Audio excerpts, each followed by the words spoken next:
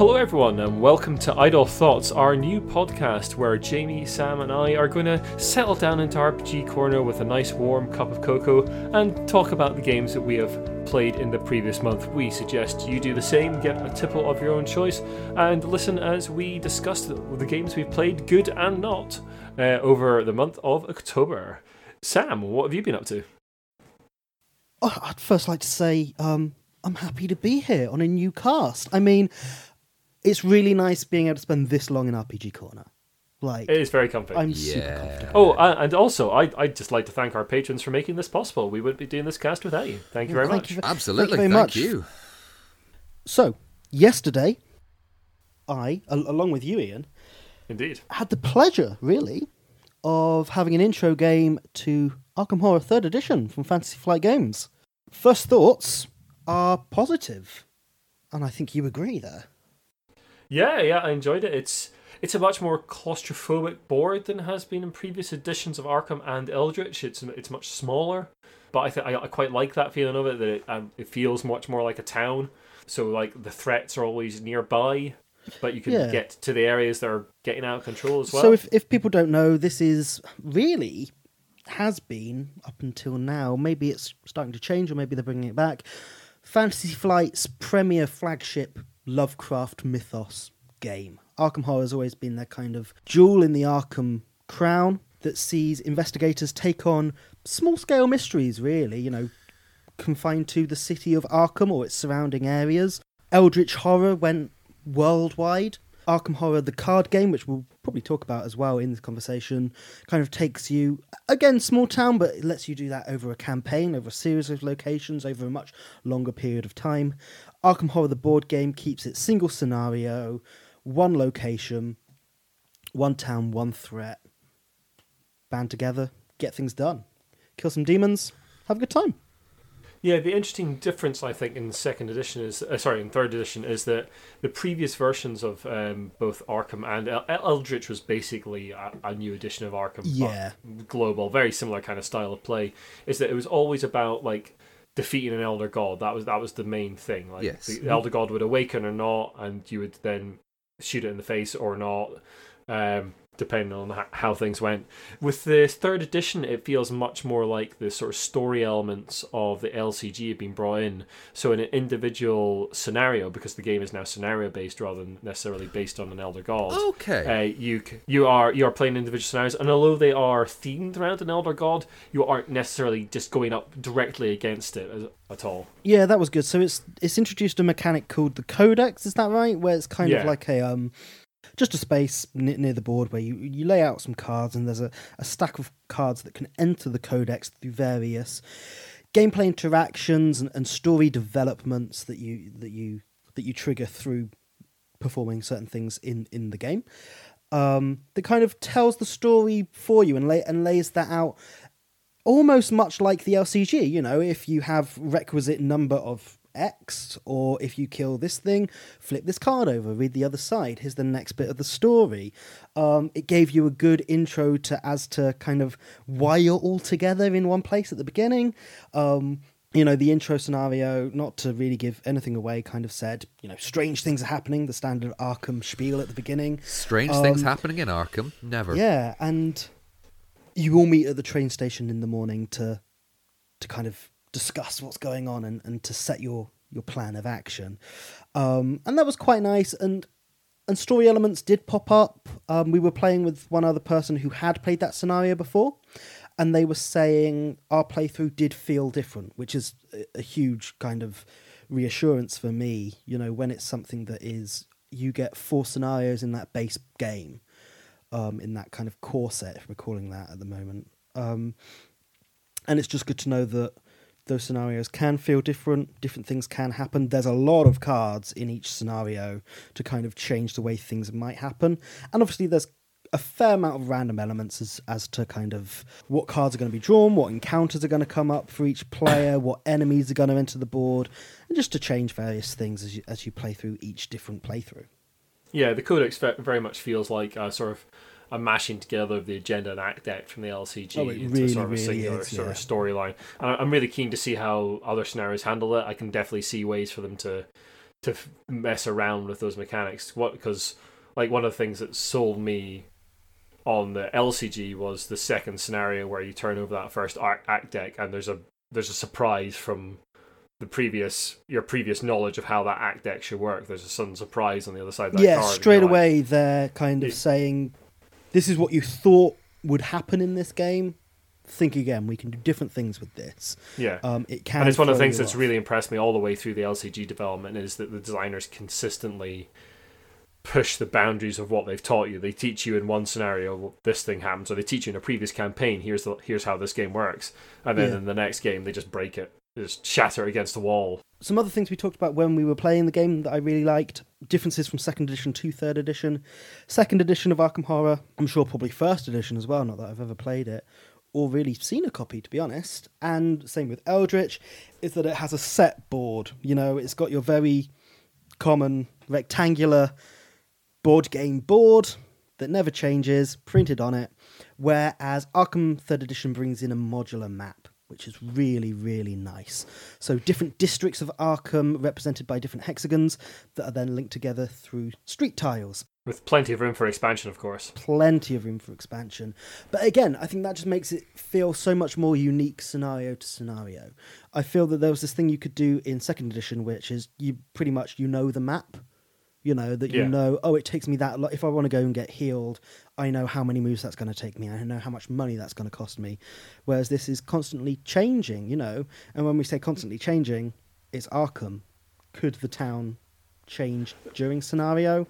I'm sure that could happen in the future. Who knows? The other thing I really liked about the small map is it was easier to parse what was going on, like to see where the threats and doom were. Like with Eldritch, I've always found like there's so many sort of tokens across the board, so many things happening, that it is slightly hard to see exactly what's going on all the time from moment to moment.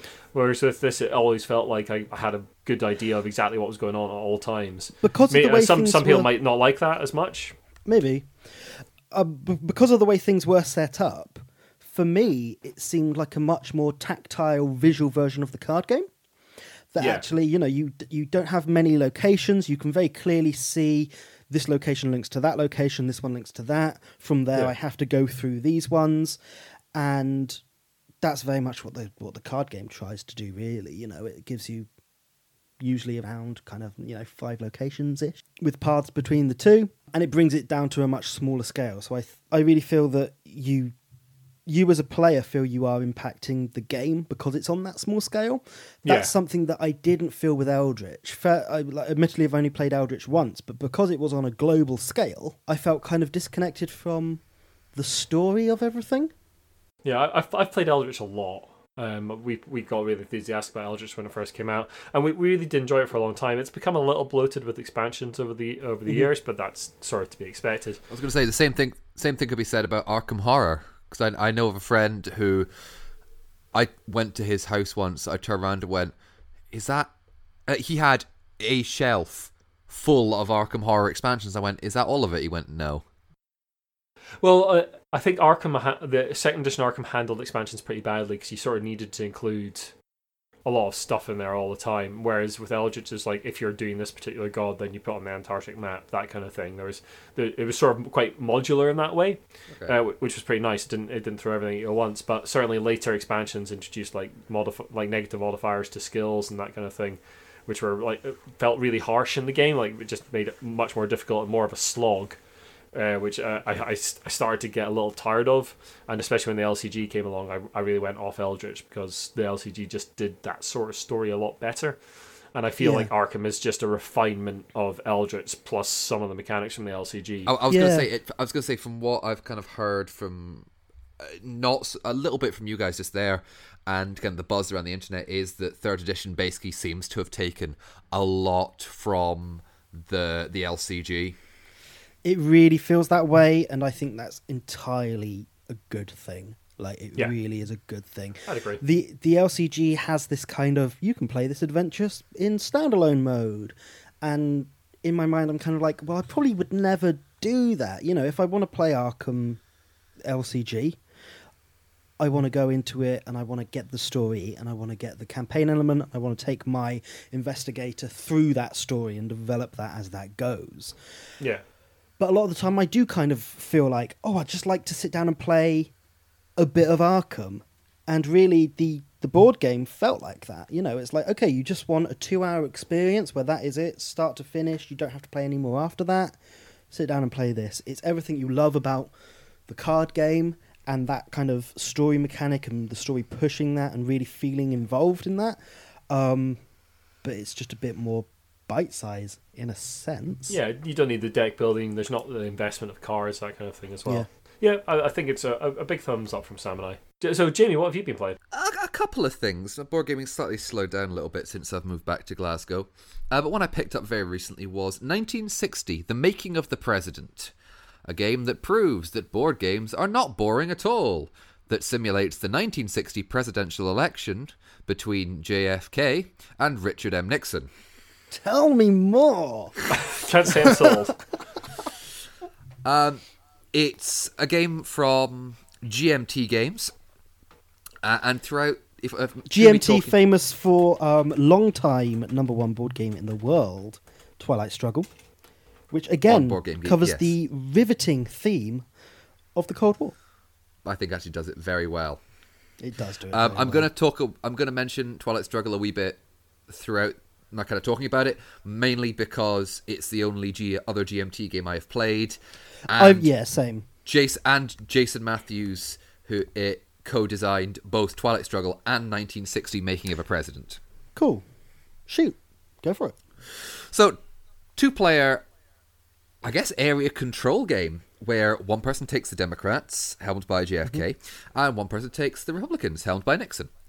And it is set across the 50 states of United States of America.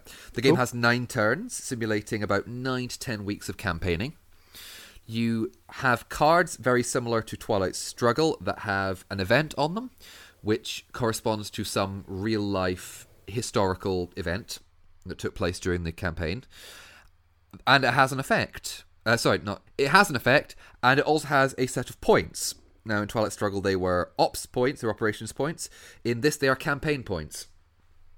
The main difference... So is it basically kind of gaining voters across the different states, and that's kind of the swing in each state, that's the visual representation. Slightly, yes. So you can spend some of the points to add cubes to different states. Gotta love cubes. With the proviso being that your candidate has to move to that state when you're placing cubes down, if that makes sense. And the reason is, I'll come back to the reason in a minute, and it's divided up into 4 sections: the West, the Midwest, the Northeast, and the South. And so it costs more for your candidates to travel across boundaries. The interesting mechanic, which is slightly different from Twilight Struggle, is that there can only be one colour of cube in any one state at a time. So what that basically means is, say I am in Arkansas, and I have 2 cubes for the Democrats in Arkansas. And the Republican player uses 3 campaign points to put 3 cubes in Arkansas. What that means is you would take away those 2 Democrat cubes and then put 1 Republican cube in it, eliminating all Democrat influence. Does that make sense? Yeah. I realise that, this is a little bit dry, and I'm maybe not explaining it the best, but there is a nice tension about it, as very similar to Twilight Struggle. You're playing the cards back and forth, and they are messing up you or your opponent. It's a very limited game. You're only having a set number of cards a turn. But combined with this, whereas Twilight Struggle had, for example, the space race track, in this you have the issues track, whereby you've got 3 issues, and you can spend points to put cubes into them, and they're on a separate track. And at the end of a round, you will get markers, and you'll get extra support in the form of momentum markers, which can be spent to preemptively block or activate event cards, or you can get endorsements, which will improve. So does it give a good feel of like that election struggle, that sort of push and pull of like key states and that kind of thing? I found, yes, I've played it twice with my partner. The thing that's important is some of the states are definitely more important than the others due to the fact that it's whoever has the most electoral college votes. Yeah. Now, for example, California has like 35 or something like that, and 32. New York has... I'm looking at a board now. Pardon? 32. Is that the number in the top corner of the state? It is. 32. 32. Okay, still a serious amount, and New York has somewhere in the 40s. So those kind of states are very important. Some states only have 3 or 4. You might not fight too much over them. When I first played it, I was aware of this, and I kind of built up all those states, and I kind of won very comfortably. Second time, my partner was very aware of it all of a sudden, and it came down to the wire, basically. I think it's that same thing with Twilight Struggle, that there's, throughout the play of the game, throughout the different phases of the game, there's this huge power struggle going on. It swings in one way, then it swings in the other way. And throughout that, there's some areas of the world become important much later in the game, whereas some areas are constantly being fought over, such as, Europe's always a mess. Going down into the Middle East is always very good to get hands on early and things like that. It's a very offensive, then suddenly defensive game. Yeah. Constantly swinging in both ways. One round you can really be thinking, right, I've got this down, I know what I'm doing, and then something happens where it completely throws off your game plan.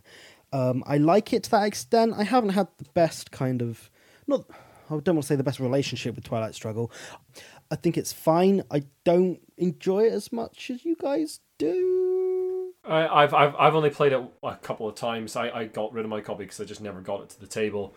And yeah, like yourself, Sam, I just never quite got it. I think it's one of those games that if it really grabs you, you'll just play a lot of. Yes, if it doesn't, then you're just going to be like bounce off it. Twilight Struggle grabbed me, and I really enjoyed it. 1960s grabbed me a little bit more. I just think it's, in some ways, a little bit simpler. In some ways, it's not. Well, you said you've also made a purchase of Sekigahara?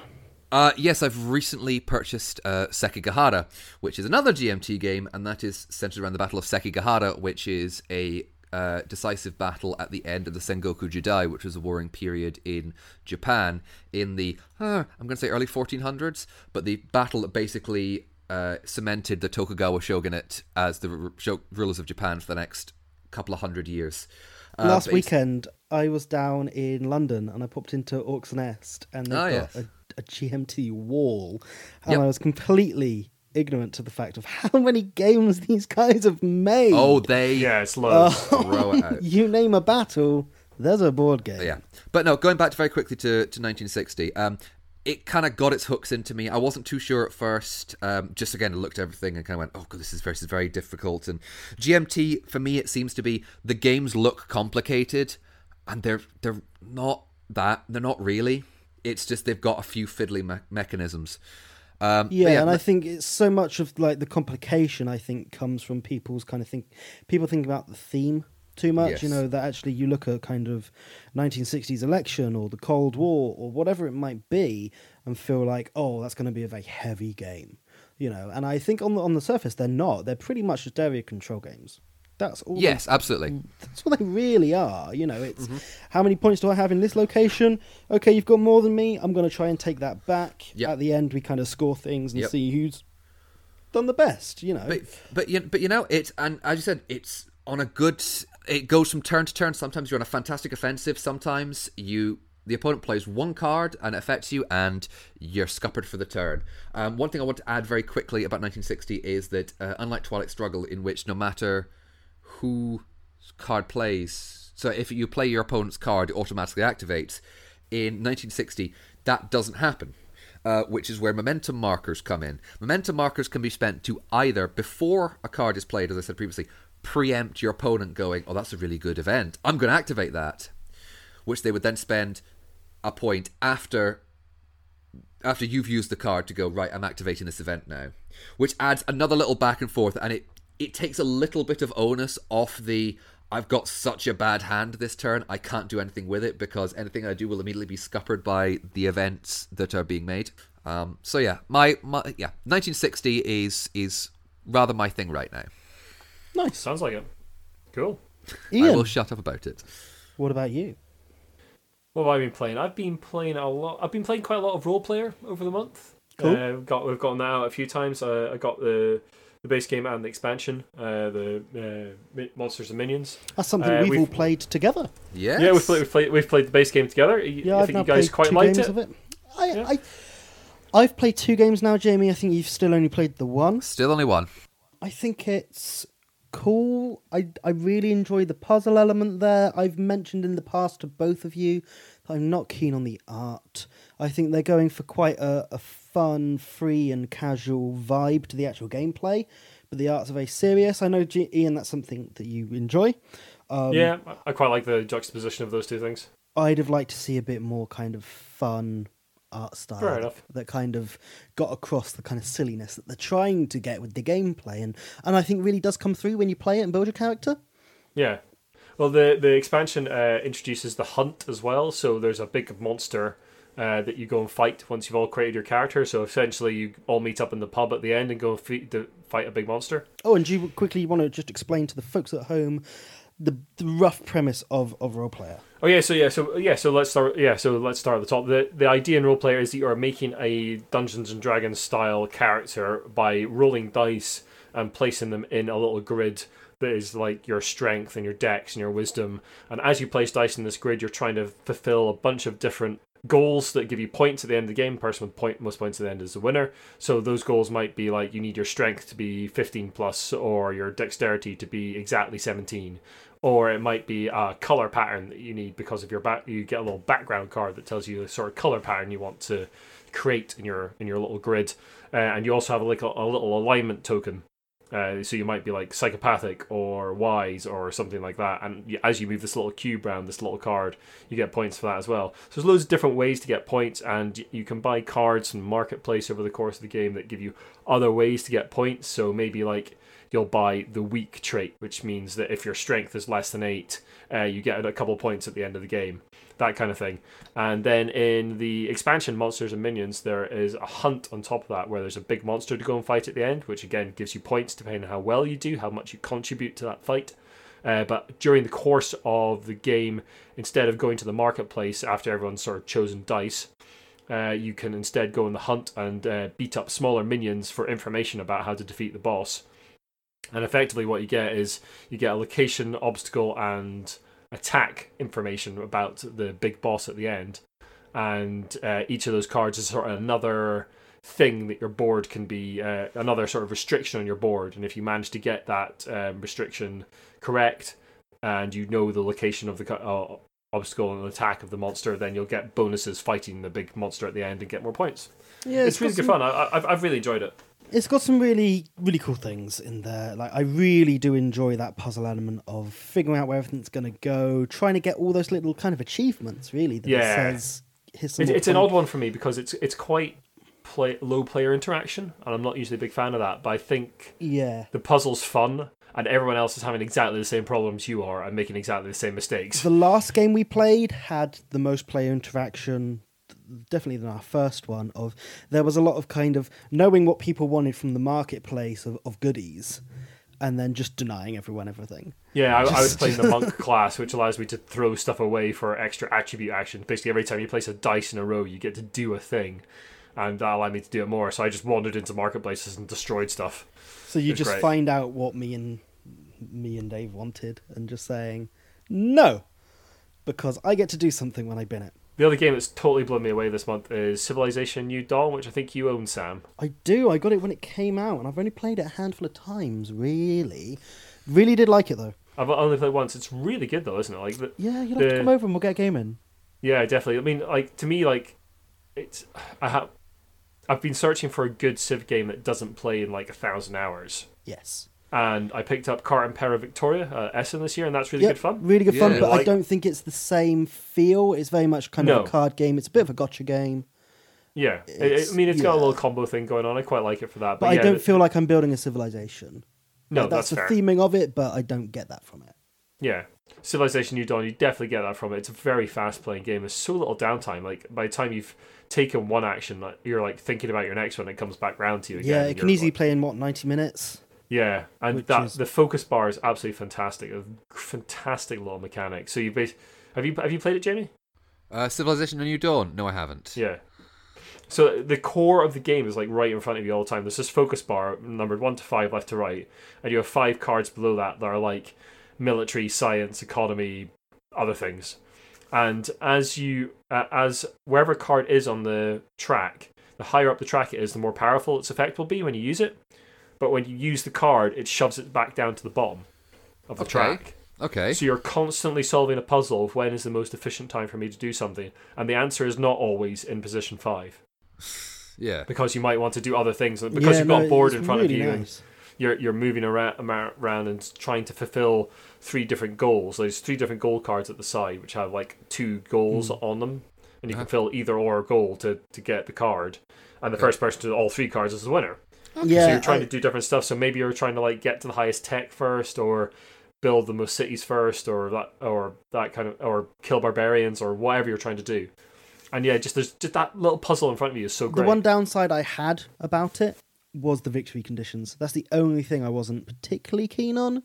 That it hasn't got the standard, you can win by military, you can win by science, you can win by this. It's kind of, there's a few things up there that everyone's going for. Okay. Yeah, I kind of like that. I think because it feels like a race. It feels like Civ always feels like a race, and it gets that really well.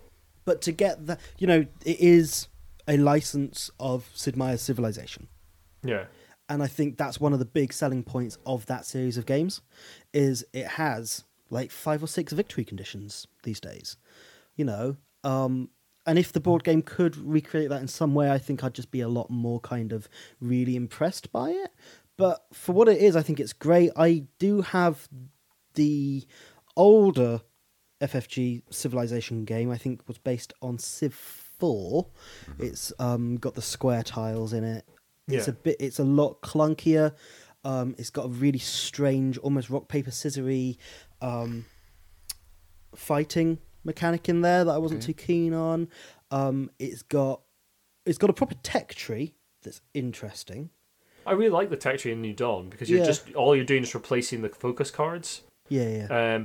And there's a really nice thing, which is that each tech isn't necessarily better than the previous one. It's just different. Yeah, and it's whatever suits you for what victory conditions you are going for at that time. Yeah, because like I finished, I won my first game of it, and I still had I think I still had Science 1 or something. Yeah. Okay. Because I just hadn't needed it. No, I think I could still use that card to do a thing, but it just wasn't as efficient as later techs.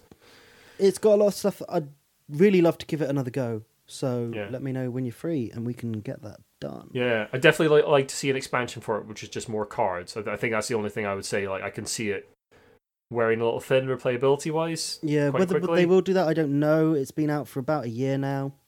Yeah, I don't think it was terribly successful. Unfortunately, I think it's one of their most elegant designs yet. I mean, I love Arkham Horror LCG, as you know, and as our listeners know that. I've never mentioned it before. I've never really mentioned that game. It's just this little game I play obsessively. But yeah, I think New Dawn is like just a beautifully elegant piece of design. Really, really good. Well, thanks very much for listening, folks. We hope you've enjoyed this this first Idle Thoughts episode. We'll be bringing you more in the future. And let us know what you're playing, what you've been enjoying in the previous month, and let us know what you want to hear about. We'll be obviously putting up games on our Instagram feed and Twitter as we play them over the course of the month, and let us know what you'd like us to talk about on Idle Thoughts. Thanks very much for your patronage, and thanks very much for listening. Goodbye.